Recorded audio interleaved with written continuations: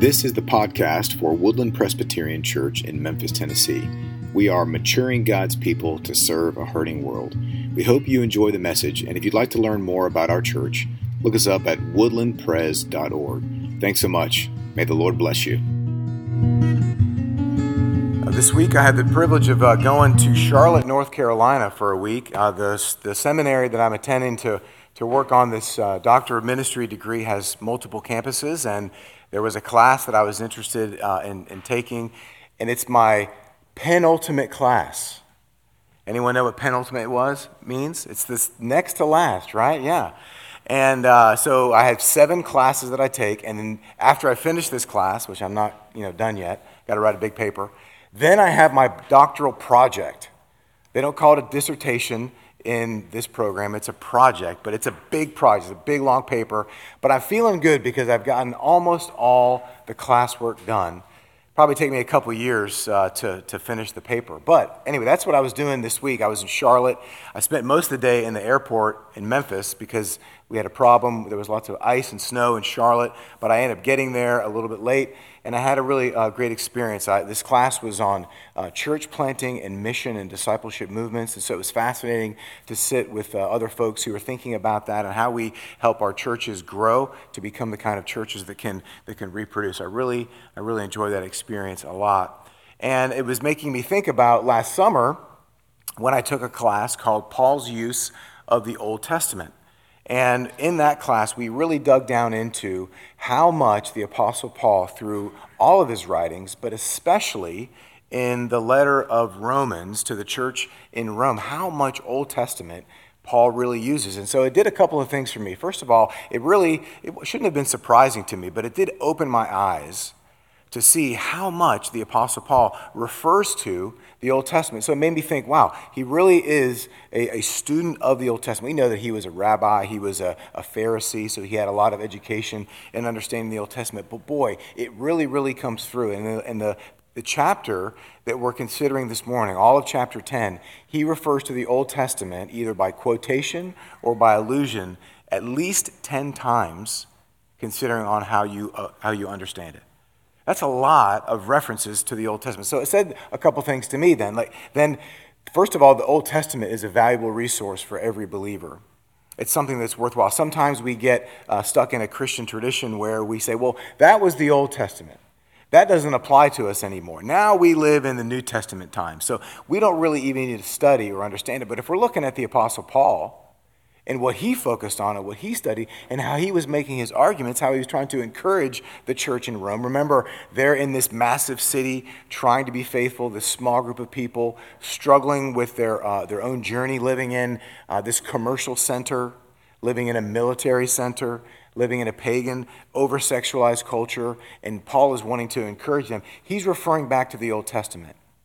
And it's likely that even in that community of faith, there were some Jews that had a better understanding of what he was talking about, but many of them were Gentile converts that had simply met Jesus. But even then, Paul is saying to them, knowing this backstory, knowing that these ideas that I'm sharing with you, they're not coming from me. They're not my ideas in the same way that what I'm telling you, these aren't my ideas. These are God's ideas from ancient history, from before time. God had established these ways of communicating with his people and these lessons that are so important for us to learn. Because if we're going to learn something, then we need to be able to apply something. Like, what does it mean for me to know these stories from the Old Testament or know these passages from the New Testament if it's not actually making a difference in my life every day? I want to be able to apply God's word to my life so that it leads to flourishing, so that it helps me in my marriage, that it helps me at work and in the classroom. It makes a difference in my city, right? So that's what I'm always reminding you of is to learn something this morning, whatever it is that God is teaching you through his word as he speaks to you through this message and through his word. But then remember, how are you applying it? What's the one thing you can walk out of here and say, I'm going to live this way now as a response to what God has spoken to me. Now, I'm not going to go into detail in all 10 of the Old Testament references in the passage, but you're going to see them. And so I'm going to read all of chapter 10. It's kind of long. It's 21 verses. But in order to kind of get the whole sense of the passage, we're going to go through it together. So if you're able, please stand with me for the reading of God's word. Brothers and sisters, my heart's desire and prayer to God for them is that they may be saved. Now remember, he is referring back to the Jews. That's what he was talking about last year. They may be saved. For I bear them witness that they have a zeal for God, but not according to knowledge. For being ignorant of the righteousness of God and seeking to establish their own, they did not submit to God's righteousness. For Christ is the end of the law for the righteous to everyone who believes. Here he goes in the Old Testament. For Moses writes about the righteousness that is based on the law, that the person who does the commandments shall live by them. But the righteousness based on faith says, do not say in your heart, who will ascend into heaven, that is to bring Christ down, or who will descend into the abyss, that is to bring Christ up from the dead. But what does it say? The word is near you, in your mouth and in your heart. That is the word of faith that we proclaim. Because if you confess with your mouth Jesus is Lord and you believe in your heart that God raised him from the dead, you will be saved. For with the heart one believes and is justified, and with the mouth one confesses and is saved. Another Old Testament passage here, he says, for the scripture says, everyone who believes in him will not be put to shame. For there is no distinction between Jew and Greek, for the same Lord is Lord of all, bestowing his riches on all who call on him. For everyone who calls on the name of the Lord will be saved. How then will they call on him whom they have not believed? And how are they to believe in him of whom they have not heard? And how are they to hear without someone preaching? And how are they to preach unless they are sent? As it is written, how beautiful are the feet of those who preach the good news. But they have not all obeyed the gospel. For Isaiah says, Lord, who has believed what he has heard from us? So faith comes from hearing, and hearing through the word of Christ. But I ask, have they not heard? Indeed, they have. For another quote, their voice has gone out to all the earth, and their words to the ends of the world. But I asked, did Israel not understand? First Moses says, I will make you jealous of those who are not a nation. With a foolish nation I will make you angry. Then Isaiah is so bold as to say, I have been found by those who did not seek me. I have known myself to those who did not ask for me. But of Israel he says, all day long I have held out my hands to a disobedient and contrary people. The word of God for the people of God. You may be seated. Lord, there's a lot here. There's a lot that we can't get to and a lot that we don't understand. But Lord, there's a lot that we can understand. There's a lot that we can grasp. There's a lot that we can consider. There's a lot that we can apply to our lives. So help us to grab hold of something that by your power, through your Holy Spirit, that you would teach us and help us to be more like you. In Jesus' name, amen. This summer, we took a long, slow drive on the Avenue of the Giants. Has anyone ever been on the Avenue of the Giants? Anyone? There's some people here that have been on the Avenue of the Giants. We rode together, remember, guys? The Avenue of the Giants is this stretch of highway where you break off of the 101 in Northern California where the giant redwood and sequoia trees exist. And this was an amazing thing to see these grand trees. And you really can't even put your arms out to demonstrate the significance and the majesty of these trees because they are so massive, right? Until you've seen one of these trees, you've never really seen a tree because they sometimes get hollowed out inside, and you can walk in. You've probably seen pictures of people where you stand inside the tree. We got our whole family inside one of the trees that was hollowed out. It was so massive and majestic, and they tower.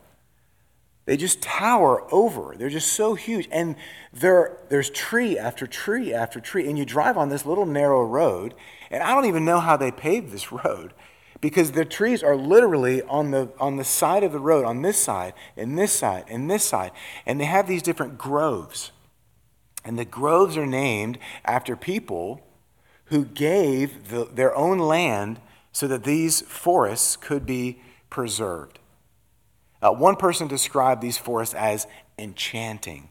And I'm always a little bit kind of like, I don't really believe in fairies and leprechauns and that kind of thing. So when people say it's enchanting, it makes me feel a little weird. But when I was in that forest and they said, I read that someone said it was enchanting, I'm like, I get that. It feels like it's just a place where God's presence dwells. And I can only imagine what it was like to encounter those trees back when the full forest was there. Because did you know that of the forest of those trees, only 5 to 10% remains? Only 5 to 10% of these majestic trees remain. You see, it's as though the people who began to move out to Northern California didn't realize the significance and the beauty and the value of these trees. Instead of just appreciating them for what they were and allowing them to exist as though they have for 5,000 to 7,000 years, some of these trees, it takes them to grow that long. It felt like it would be a better idea to cut them down and to use them, to take them for themselves. A man named Thomas Larkin had a great passion for seeing his city, the city of Monterey, California. He wanted to see it flourish. And everyone had been coming out to California for a gold rush. But eventually, the gold rush ended and all the gold was gone. But he saw an opportunity to create a red rush. Because you see, there was great value in these trees. They were resistant to termites. They had value all over the world, and the settlers of those days could use the emerging technologies to cut down these trees and to cultivate a lumber industry and ship those products all over the world. But the problem was it was essentially a limited resource. What had taken thousands of years to grow in 100 years was decimated. So the passion and the zeal of the settlers like Thomas Larkin, while earnest to make a profit and to do something good, was misguided. It was short-sighted. There was only a temporary gain that they could achieve, and it was not sufficient for them to experience true, permanent flourishing. Well, in the same way, Paul is writing to a community of people who aren't able to see the forest for the trees. Here's where this connects. There's something beautiful and grand and vast and glorious right in front of them, but they're only able to see one tree. They're only able to see one thing. Instead of living in and embracing the gospel of Jesus Christ that leads to long-term flourishing, they see one action, one aspect of their life and give into it and aren't able to live in the fullness of what God wants for them for their permanence. You see, and there's the same sense in which believers today, instead of living in the vast glory of the gospel of grace that Jesus has given to us, this righteousness that he has given to us, we try to earn our own salvation in small, minute ways that give us short-term success but long-term failure.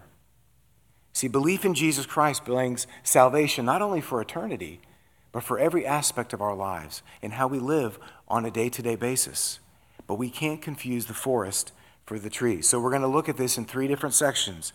The first one is the reason, verses 1 through 13, the remedy, verses 14 through 17, and the result of when people reject the beauty of Christ. The reason, the remedy, and the rejection of Christ. Let's first look at this. So we've seen this misguided zeal, right? So like Thomas Larkin, he was a settler who wanted Monterey to flourish.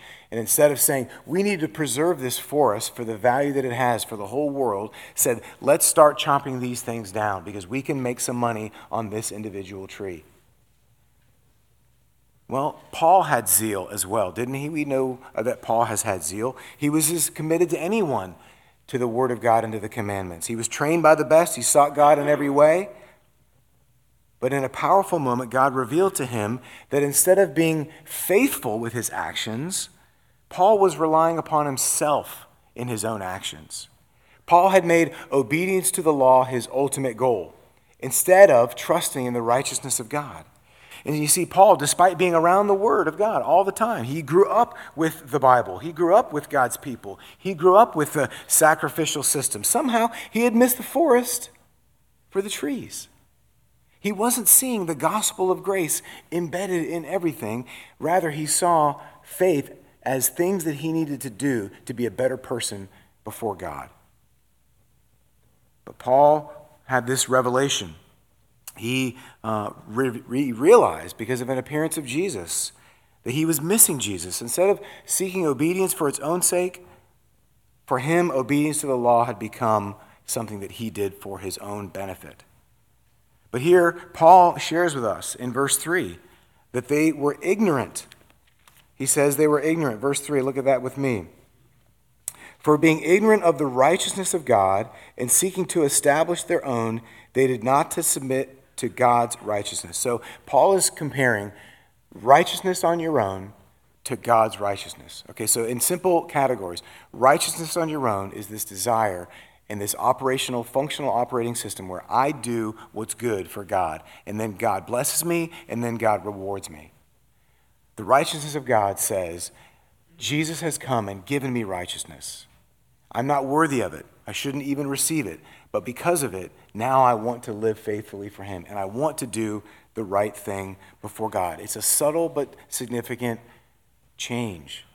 Two people looking at the same forest see completely different things. One person says, I do the right thing because God wants me to, and it will benefit me. The other person says, I have received the righteousness of God, therefore I want to now obey and live for Jesus Christ. One leads to temporary flourishing, but long-term lack of success.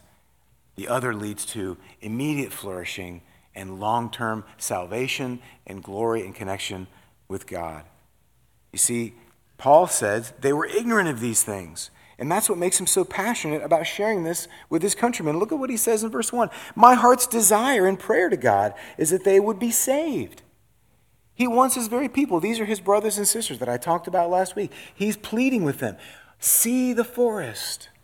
See Jesus in this. You've grown up with all these words and all this language about what it means to be in relationship with God. Are you really in relationship with God? Or are you doing a transactional, God wants me to do this, and so I'm going to do it? So he appeals to them, and he uses, again, 10 Old Testament passages. We're not going to go through all of them, but we could. He's talking about these two different kinds of righteousness. So his first allusion to the Old Testament occurs when he references that what Moses has written about righteousness based on the law. He doesn't actually quote Leviticus 18:5, but he alludes to this verse that calls people to faithfulness to the word. Obedience to God's law is required, yes, but God's people were often looking to their obedience for their justification in knowing Christ. Then he gives a second Old Testament reference. He says that the person who does the commandments shall live by them. That's Nehemiah 9. In Nehemiah, what's going on? The people of God are being reminded that they constantly have failed to obey God's law despite all his overwhelming acts of mercy. God is continually extending his kindness to his wayward children, and he delivers them from the oppression from their enemies. Then Paul makes this case with two kinds of righteousness, right? And this one is not really a real way of righteousness, but it's this, I'm doing the right thing to serve and honor God. That's one way. And the other righteousness is the righteousness that I receive from God because of what Jesus has done. Paul goes through this, and he begins to challenge them, but he expands the definition of righteousness by using Deuteronomy 30, demonstrating that not only is this concept not an Old Testament idea, but it stands apart from the way the Jews are operating. Right? They've been thinking, boy, God gave us these rules, and we got to follow them, and if we do, then he's going to be good to us. And you know how you can tell you have that operating principle functionally in your heart? Is if when you face disappointment and you face bad things that happen to you, you get mad at God. God, you shouldn't have done this to me. We had a deal. I was going to live my life for you, and then these bad things happened. And so I must have done my part but you, God, are honestly, obviously not doing your part. I mean, and look, everybody, all of us, we've all said that. God, how could you do this to me? I didn't want this. I don't deserve this. This isn't the way that it's supposed to happen because I've been doing things the right way. Now I know I'm not a perfect person. But boy, I've really held up my end of the bargain, God, and you haven't. When we have that spirit, when those thoughts begin to enter in, then functionally we're operating at a level of self-righteousness. And it's easy for even those of us, just like the Jews, who have grown up in the faith, to functionally operate that way. Now, we know Jesus died on a cross for our sins, right? We said that prayer we were at camp when we were 8. We walked the aisle one time. So we know that Jesus died for our sins. But here's the thing, we functionally operate with this transactional approach to God. Because when he doesn't do what we want, we are disappointed with him.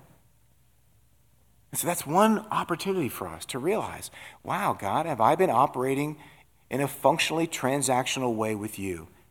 And if I have, when that real argument happens in my heart, when I do feel frustrated with you, it's an opportunity for me to see, yes, Lord, I have been operating this way. I shouldn't be, but I am. And so why? Why do I operate that way? Because I've been operating in transactional. I've not trusted in the righteousness of Christ. Because you see, when we're following Jesus and we're trusting in Jesus, we know that God is going to do things that may not please us. He has a plan, and we're in it. And he wants us to flourish. But that doesn't mean that we're not going to experience suffering and difficulty and hardship. It doesn't. It didn't work for Jesus. Why would it work for us? So we have to see suffering and hardship and difficulty not as God not fulfilling his part of the bargain, but God wanting to draw us closer so that we could see that we're operating in this transactional way and move from that to a posture of trust, a posture of hope. Because we know that God loves us infinitely, everlastingly, wonderfully, because he died on the cross for our sins. And he wants us not only to know that from like a heaven intellectual standpoint, that I get to go to heaven, but in a functionally operating way. So when I face difficulty, if I have that feeling of, oh, God, you're really letting me down, I can say, no, that's not what's going on. God is not letting me down. God loves me enough to press new wine out of me with suffering and hardship. And man, that's not an easy thing. Right? You've seen or heard about how wine gets made. The grapes get crushed. Right? If you get a bottle of wine, it's got a grape in it, like that's a bad bottle. The grapes get crushed. We get crushed, but what comes out is that new wine. And that's why God allows us to suffer and to experience challenge. But these arguments that we make with God reveal where our true heart is. And so how else could this work out when I'm functionally operating in a transactional way with God? So for example, how do I justify myself? Because sometimes when Paul's making these appeals, it's an ancient text, it's 2,000 years old, and he's referring back to all these old arguments from the Old Testament. We're like, how does this even apply to me? Because I don't justify myself. I'm not justifying myself, am I? But like, whenever you're protecting your reputation, you're possibly justifying yourself. So let's say, you've made a commitment to your employer, and you haven't followed through. You haven't done the right job. You've been spending too much time while you're supposed to be working, surfing on the internet, or checking your fantasy football scores, or looking at recipes on Pinterest, or whatever the thing is for you. And when this comes to light, instead of saying, you're right, that's true. Instead of accepting responsibility and saying, yeah, I got to take care of that, I shouldn't have done it. You blame it on someone else. Oh, well, there was this really big game, and I was just reading a little bit. It was no big deal. I know you're paying me to provide for the income of the business, but we're commanded in Scripture on every occasion. This is another example, to love one another. Let's say someone in our church family or someone that you know has irritated you with their annoying habits. The way that they talk, or their mannerisms, or their long, boring stories that they tell you, and you're just sitting there going, I just want to go away. I don't want to hear this person tell me the story about what happened to their mom's, aunt's, dad's cat. I don't want to hear it. I don't want to hear about your vacation with your perfect family and see your pictures on Facebook because, we can't go on a vacation this year. I don't want to hear it.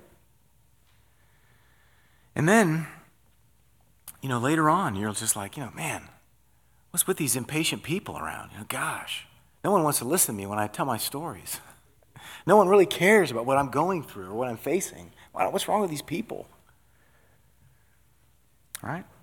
Their lives they're a mess. Mine's great. Why don't anyone want to hear about what I'm going through, In this moment, there's a sense of justification, right?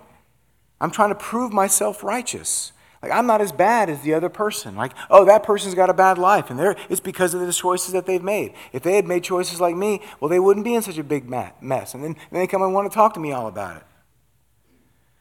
So there's this moment, instead of treasuring and valuing who I am in Christ, I turn away from the person, or I turn away from the sin, and I just justify myself. I just say, I'm the most important person, or I haven't really done anything wrong. I'm just like that settler who says, I'm going to chop down an ancient tree for a few weeks of reprieve. We've shortchanged the work of Christ in our lives. We've given into this temptation to be justified for the moment instead of remembering that we're justified for eternity. And so instead of allowing our response in these moments where we're confronted with our own sin, or we're called to care for and listen to a brother or sister who's hurting, we allow our own needs and our own desires drive what we do and how we operate instead of embracing Jesus on a greater level in that moment. So that's the reality of our rejection of Christ. What is the remedy for our rejection of Christ? Verses 14 through 17. At this point, Paul is shifting his argument, not on the fact that we're not righteous, but how are we made righteous? He says this in Deuteronomy. He quotes this section from Deuteronomy. He says, the word of Christ is near you. The word of Christ is near you. Ask these questions and inviting them to consider, how does faith happen in our life? It's through hearing the word and responding to the word. He questions us to move to consider that. He moves us to consider that a person can't call on someone and that they haven't believed. We can't believe in one of whom we haven't heard. We cannot hear of one without preaching. And unless preachers are sent, the word will not be near. And let me just say to you, when so many times in the New Testament, when it talks about preaching, it's not just meaning a guy stand up with a microphone presenting a message. It's the proclamation of the word that is going out to the world through the lives of his followers. Who are his followers? Raise your hand, somebody. Right? The message of the cross goes out through our lives, not just from pulpits, not just on podcasts, but through your lives as you preach the gospel through your life. Right? As you live out this gospel faith in word and in deed.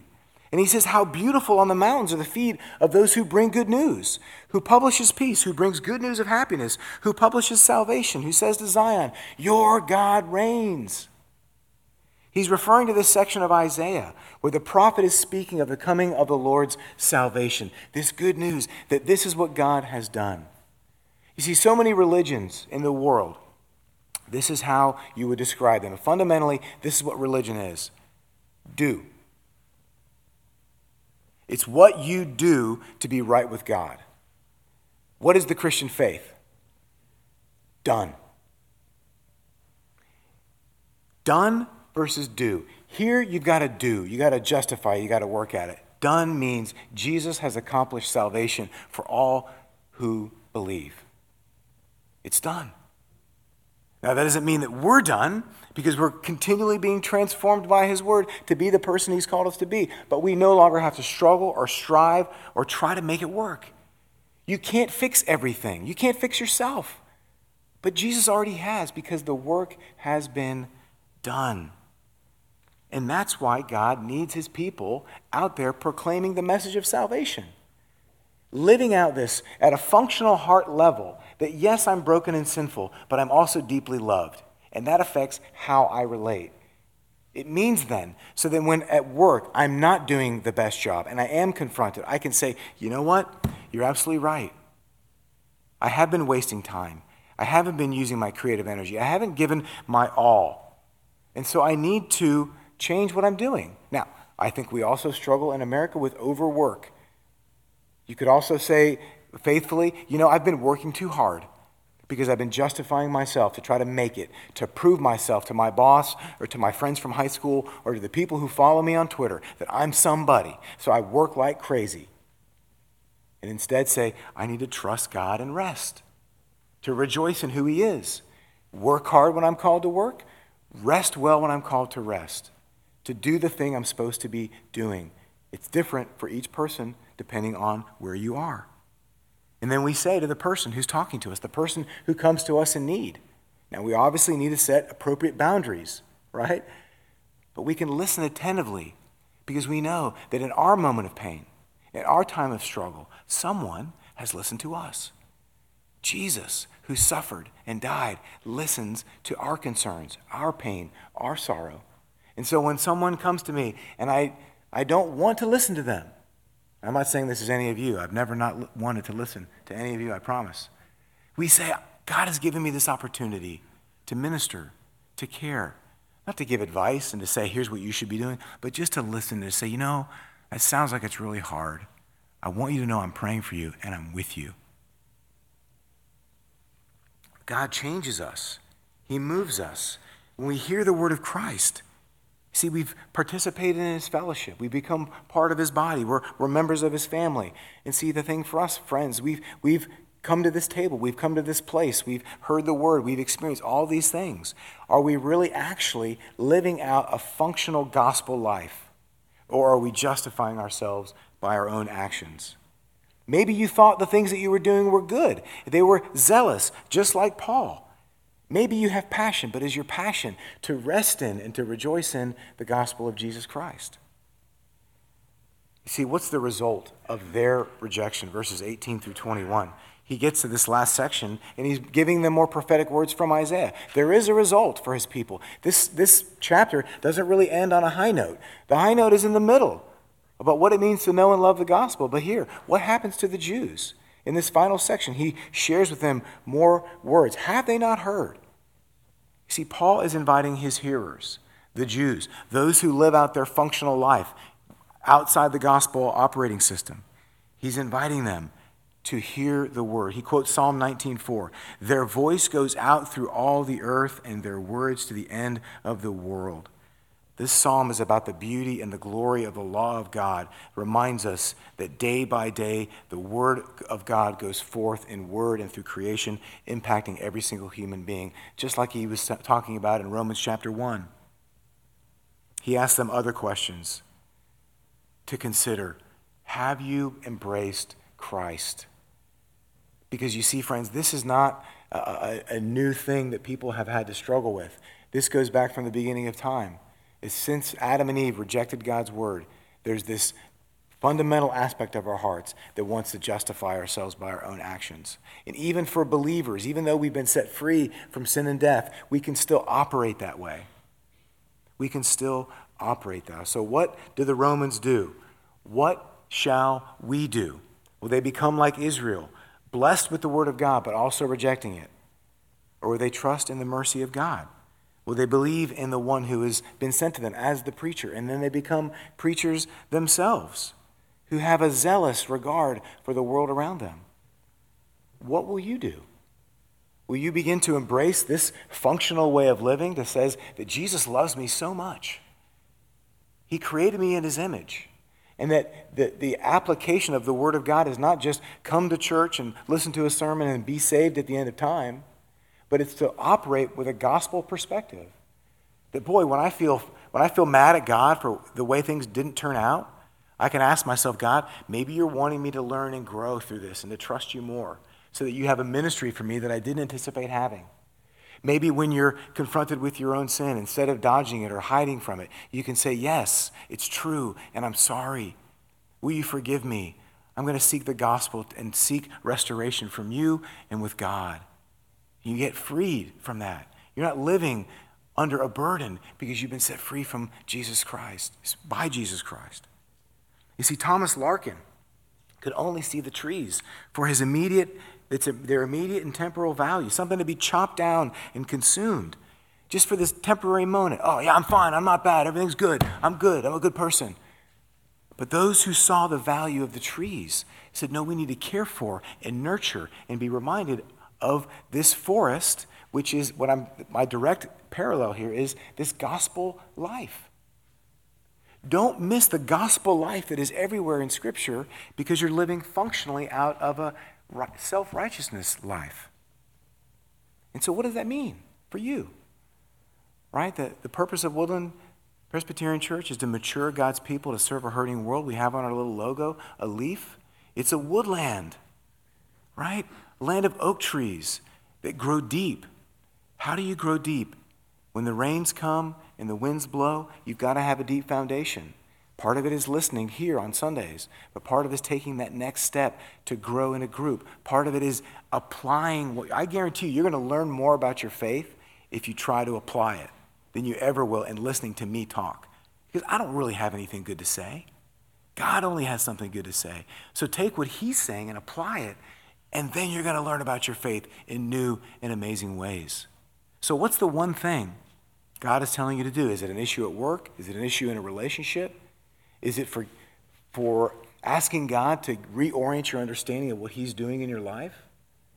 Is it saying, I need to take time away from work to rest, to be refreshed, and to be encouraged, and to trust that God loves me no matter if I make the bonus or not? What is it that God is telling you to do? You see, there's this beautiful forest that exists that's there. It's never going away. No human action can ever chop it down or ever break it apart. And it's the kingdom of God. And the question is, do you embrace it? Do you live in it? Or are you making your own way? Will you pray with me? Thank you for listening to this message from Woodland Presbyterian Church, maturing God's people to serve a hurting world.